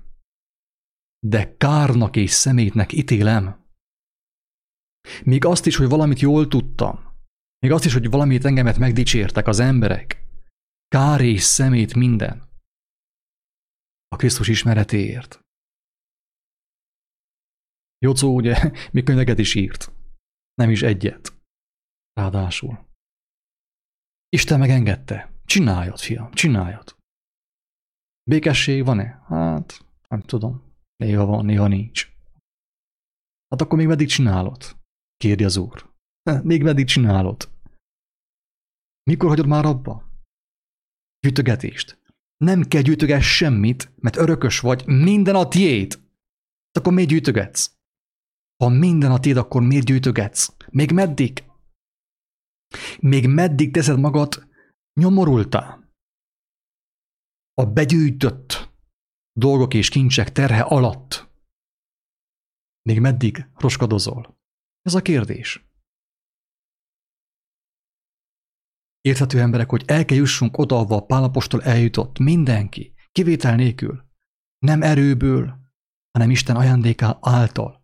A Krisztus ajándéka, az ő kegyelem által. Bejuttat minket, bennünket, bevisz abba az állapotba, mert erőből nem menne, agyból nem menne, sehogy sem megy. Atyám, könyörülj rajtam. És bejuttat abba az állapotba, hogy kinevetem magamat. Kárnak és szemétnek ítélek mindent. Mindent. az Isten fiú, az Isten fiúi lét, a gyermekség állapotáért, lehetőségért, minden kár és szemét, hogy nyelveket ismerek, beszélek, ugye, különböző nyelveket, nem akarom ezt magyarázni most megint, hogy nehogy valaki megsértődjön, de beszélek ugye más nyelveket is. Kár és szemét. Korábban kincs volt. Megérettem sok mindent, földi tudást, és kincset megszereztem, hogy énekeli Kinga. Kár és szemét, minden. Minden, nekem semmi nem kell. Olyan, mintha a saját házamban elkezdenék lopni. A saját házamnak az egyik sarkából kezdeném begyűjteni a holmikat, a másik sarkába elvinni, és áthordani a másik sarkába. Nincs értelme, hát az enyém. Hát akkor miért birtokoljam, miért tokoljam, miért dobozoljam, miért rakjam fiókba, dobozokba? Az enyém, ott van, és van. Örökössé tett engem az Úr. Erre hívott, hogy legyen teljes a mi örömünk, ő benne, mindenkor, örökön örökké.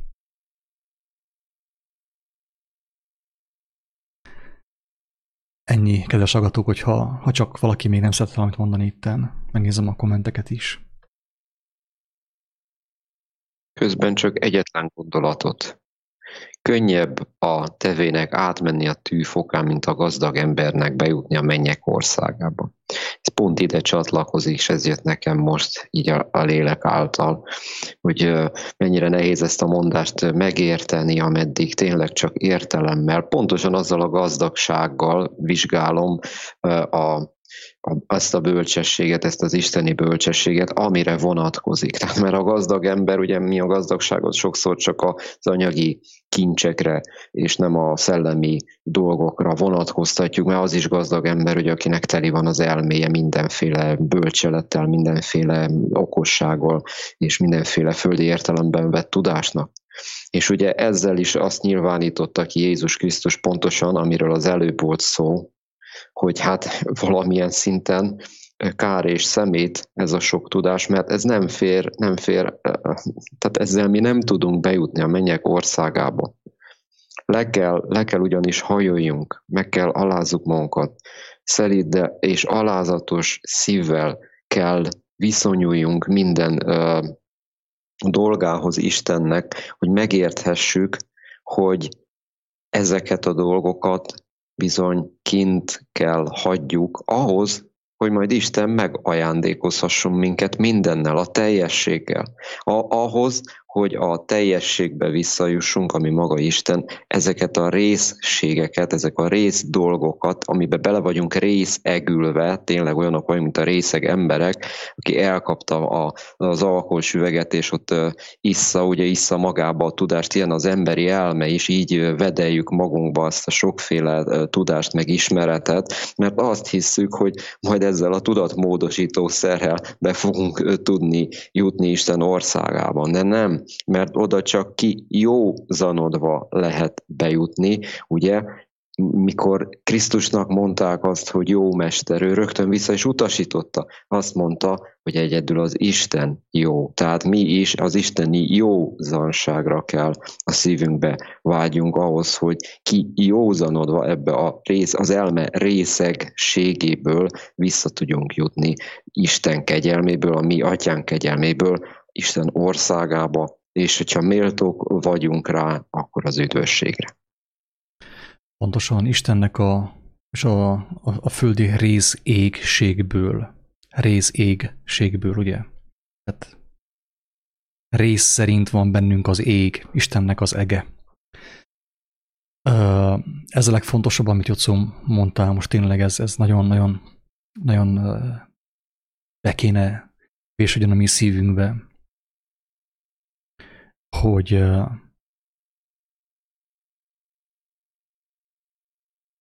hogy minden részt, amit mi erőszakosan szereztünk meg, agyból, erőből, emberi erőből, szellemi képességek szerint, amit úgy szereztünk meg, azt mind el kell engedjük, amit zsákmányként szereztünk a világból, a teológiából, a földi tudományokból, amit mi erővel, emberi erővel szereztünk, mindent el kell engedjünk ahhoz, hogy a Jocó mondta, Isten minket megajándékozhasson.